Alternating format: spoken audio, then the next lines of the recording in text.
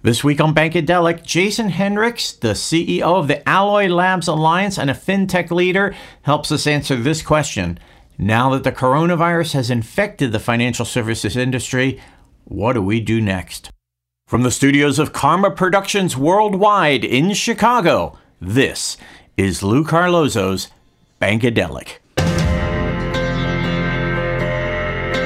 Bankadelic, the colorful side of finance, where we supply expert views, riff on the news, innovate and investigate.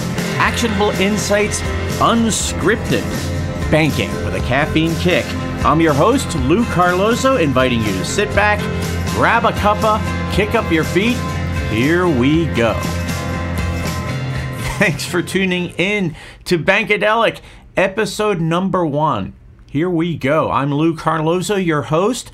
And for those of you who listened to me on the BAI Banking Strategies podcast, thank you so much. To those of you who are new listeners, well, brace yourselves. It's going to be a wonderful flight in the weeks ahead. I'm really grateful to the William Mills Agency, the sponsors of Bankadelic. I'm also dedicating this episode 1 to James Grady, producer extraordinaire. Together at the Banking Strategies podcast, we created a juggernaut that netted 120,000 listens. And James was there day in and day out, booking guests, making sure the trains run on time, and much, much more. James, here's to you. As for this first episode, the coronavirus has swept America like nothing I've experienced in my lifetime. And if you haven't been touched by the health aspect of this virus, and let's hope that's the case, you've certainly felt the financial brunt. Right now, as of this taping, $1.3 trillion in aid fast-tracking through Congress, a monumental amount of money. Just think, it took a pandemic to get both sides of Congress to work together in harmony and quickly. Now, in future weeks, we hope to have a lot of fun on this podcast. This week, just want to concentrate on what the pandemic has meant for banks and will mean as banks try to get their messages on point online and communicated to customers. This episode of Bankadelic was taped at Reprise Coffee Roasters in suburban Chicago, Winnetka, Illinois. If I tried to go back there today, the coffee shops in Chicago are all closed except for takeout orders. Enjoy this first episode of Bankadelic, and thanks for tuning in. For our first ever guest on the podcast, we have a veteran from my previous Banking Strategies podcast, Jason Hendricks. Jason is now the CEO of Alloy Labs Alliance, a consortium of leading community banks working together to drive innovation and adopt new technology. Now get this, by combined assets, the Alliance is a top 25 bank in the U.S. How about that? And Jason, thank you for making the time in a very busy schedule. Thanks, and thanks for having me. Good to be chatting again. Yeah, this whole becoming a top 25 bank was purely accidental. It's interesting. Our heart and focus is really around community banking. And we had missed just actually how large we had grown and the level of reach we actually have across the country now, which is pretty interesting to see. Interesting, and I have to say impressive. So hats off to you. And we're reaching out, of course, because you are a person who is a cool head that prevails in all sorts of times of challenge. And the coronavirus couldn't be a hotter topic, not just in terms of world news, but financial news. So I'm going to run a couple of stats by you. Some of these you know already. This is as of today, March 10th. The number of coronavirus cases in the world, 113,000. And deaths worldwide, 4,000 plus. That's according to CNN. Number of cases in the U.S., 423. Coronavirus deaths in the U.S., 19. That's according to the CDC. And the big figure, as far as we're concerned on this podcast, the Dow is down 18% since February 21st. But here's what you're not hearing. 50,000 people have recovered from the coronavirus worldwide, according to Johns Hopkins. And that's also the case in the U.S. People who get sick will recover, according to studies by Harvard. So I got to ask you, Jason, are we overreacting here? Are we properly preparing as an industry, or is it maybe a little bit of both? I will gladly play a lawyer and sometimes regulator and definitely a compliance person on TV.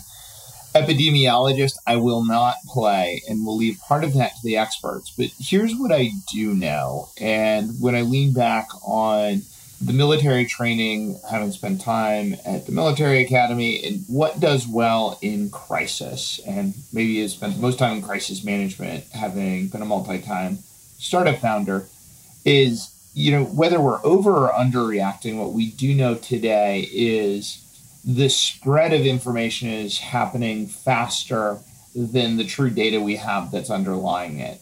So to say, is this more or less contagious, more or less fatal than the flu? I don't know that we actually know. But what we do know is financial services are an essential function and can't just go on holiday. Businesses, big businesses down to consumers, depend on them. And unfortunately, the digital transformation has not gone far enough yet that we can do without human contact yet. And so that has a multi-tiered impact as concern raises, as people try and figure out what new normal is, what the data will eventually show in terms of how we understand the coronavirus. We just do know that it's spreading very quickly right now. And I love this sense. We talked about this off the air. We got to get you on YouTube somewhere to preach this message. It's no time to panic, but it's time to prepare. And you see three broad themes when thinking about preparation at this stage. Share that with us. Our banks, and we're 40 plus banks as members of the Alliance, they don't just view innovation that we talk about as new technology. We talk about how do we need to be really better serving our customers. And part of that even includes, in a moment, like this with a widespread panic, communication and preparation is absolutely key. And the three themes we talk about is how do we work first and foremost with our employees? How do we also then think about branches in the physical places that our customers need to interact? And last, there's a longer term piece on the business disruption, particularly with our lending clients. We are, by and large, community banks that our bread and butter and those we serve are small and local businesses that could potentially be particularly hard hit. And so we think about those three broad areas where we need to focus on our preparation and our communication. And it seems like there's an opportunity here, right? If banks and financial institutions can effectively communicate that they care about consumers, that they care about this condition, and that they're there to help, could be a tremendous way of reaching out and getting that word of, again, we care out to people. Yeah. Jill Castilla of Citizen of Edmond, one of our founders, is out on Twitter right now doing exactly that. She's actually posted her cell phone number. In Oklahoma, they're dealing with the double whammy right now of the coronavirus, the impact that's had on the markets, but they're also in a major oil producing region that the recent price war related to oil is causing a lot of issues. And the message Jill is sending out very clearly is, don't panic, we're here and we're here to partner with you. And I think that's why community banking is so important in that bedrock, that it isn't just about the technology, it is what you communicate. Now, I do think that when we talk about communication broadly, this isn't about platitudes. It needs to be backed up with the action. This is not the time to say, hey, we're the community bank, we care. The bank needs to be thoughtful about what does caring actually mean. And I think one of the most important things in caring is actually being proactive. A vacuum does nothing but incite panic. And that's not what we need at all. We really need people being thoughtful about what the future could bring and how do we prepare for that. Now, every bank has a business continuity plan, and in that is a communication plan. And, I can tell you, having worked within banking a long time, they are not tested all that often, or if they are, they're not always thought about in the, how do we deal with something like the coronavirus? And so I think the first thing that banks really need to be thinking about is, what are we going to communicate? How are we communicating it? Letting people know, how is future communication going to be delivered, right? Uncertainty is the enemy right here. And so at least allowing people, when we can't have false certainty about what's going to happen, what we do need to be able to broadcast is, here's the process we're going to approach. Wow. It's really a fantastic summary when you talk about that. You also mentioned Jill Castilla from Citizens Bank of Edmond. She's going to be an upcoming guest on Bankadelic, by the way. Let's say that someone, even from outside your consortium, comes in and they're like, Jason, we hear you. We want to do this, but we have absolutely no idea where to start. How do you get them off of the ledge? What do you tell them? What's the first thing they have to do?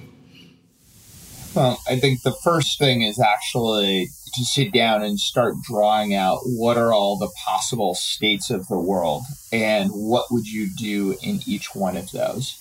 And I think there's a couple of these that we need to be thoughtful of for employees and actually for our customers. It is probably for most locations a matter of when, not if, that there will be a known coronavirus case in their region. Now, that doesn't mean everyone is going to get it or fatalities are necessarily going to follow, but that is a pretty big watershed moment that people need to prepare for. So thinking in advance, what are we going to communicate then when there's a known case in our local geography? Then what happens if there's a known case within the bank? Someone has it. We're unfortunately in the middle of spring break season. People have gone on cruises. They've gone to impacted areas. So what happens if there's a known case within our bank? And what happens when there's a known case, maybe not within the bank, but one of the customers who has been in, that now there is the potential this has come into the bank? How are we going to address each one of those things? I would also say banks that really want to put muscle behind being proactive and ready should also start to think about which of our types of businesses that we bank today are most likely to be particularly hard hit. Now, Jill knows this because the oil and gas industry is so prevalent, but if you're a community bank and you look at who your depositors are and who your borrowers are, who is actually probably at the greatest risk of being impacted by this? You can look at some of the analogies from the California wildfires. Montecito Bank and Trust did a phenomenal job in the midst of this when they realized people were being evacuated. Guess what? If your customers are being evacuated, the customers of your customers are literally gone. They are not likely to be seeing their business thrive right then. Whether they're a borrower or a depositor, how are you going to approach and what are you going to do to better serve them? Those are the things to be thinking about in advance. The wrong time to be making any sort of decision is when you actually are faced immediately with the decision. That's the wrong time for the analysis. We want to be proactive, not reactive. Reactive causes a lot of scrambling. That is fantastic advice that they can implement right now before things get worse. Anything else you want to add? Well, I think the next piece, maybe the most important, while we say don't panic, that doesn't mean don't prepare. And also don't have false certainty around where this is going. Even the leading epidemiologists, the Center for Disease Control and others, some of the smartest minds out there are not so intellectually arrogant that they're going to say they know exactly how this is going to unfold, or at least they shouldn't be. We should actually have that same flexibility and understand there's lots of different ways that this might actually play out.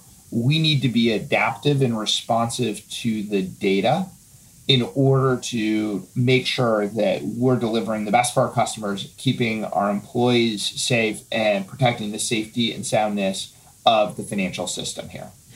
And the last piece of data that I'll share with you and the listeners, number of hand sanitizer bottles at my local mega supermarket, none. They sold out. Did you get your hands on any hand sanitizer yet? Well, we still have small children, so we buy hand sanitizer by the gallon. And maybe the best piece of advice that I have seen was put out by the state of Texas, said you should all be washing your hands as if you just sliced a mess of jalapenos and are preparing to put your contacts back in. I forgot about the jalapenos with the contact lenses. You should see my eyes. Well, it was the number one reason I got LASIK is my love of cooking with jalapenos, right? But for me, that really drove it home. Yes, I now understand how thoroughly you would like me to scrub my hands. Jason, thank you so much. Guest numero uno on the Bankadelic podcast. You were such a good guest and a good sport. Thank you for making the time. Thanks very much for having me. Good luck on the new podcast. Jason Hendricks is the CEO of Alloy Labs Alliance. That's a consortium of leading community banks. You can look for Jason on LinkedIn. So, what did we learn today? In his own words, here's Jason Hendricks with three bullet points.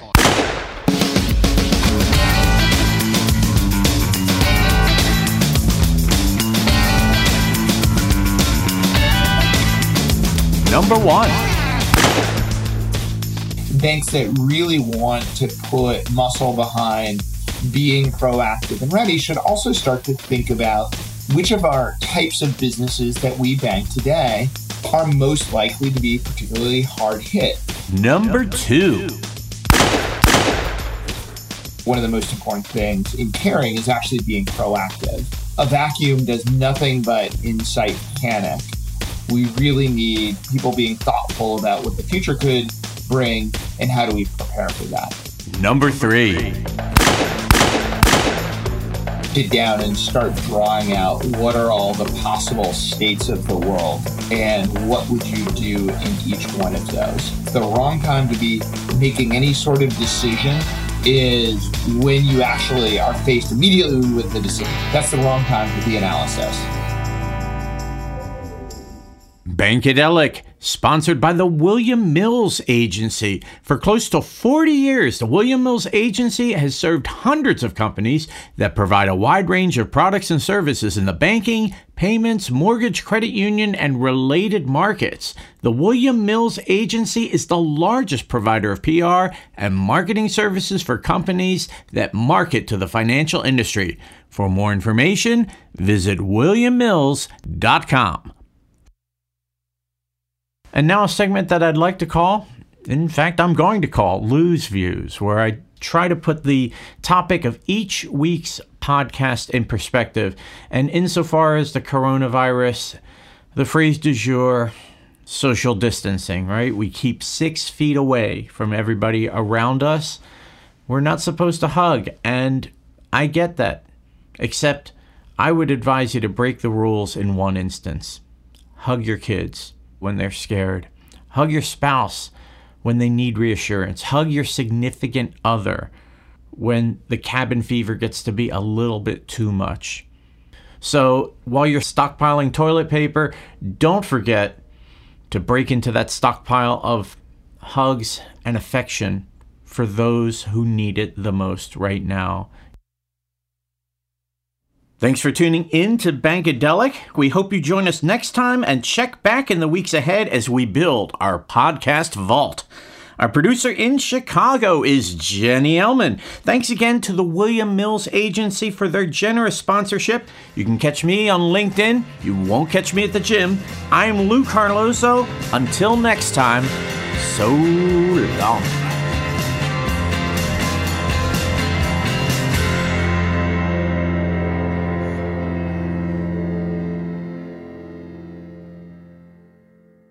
Bankadelic is a production of Karma Productions Worldwide, Chicago.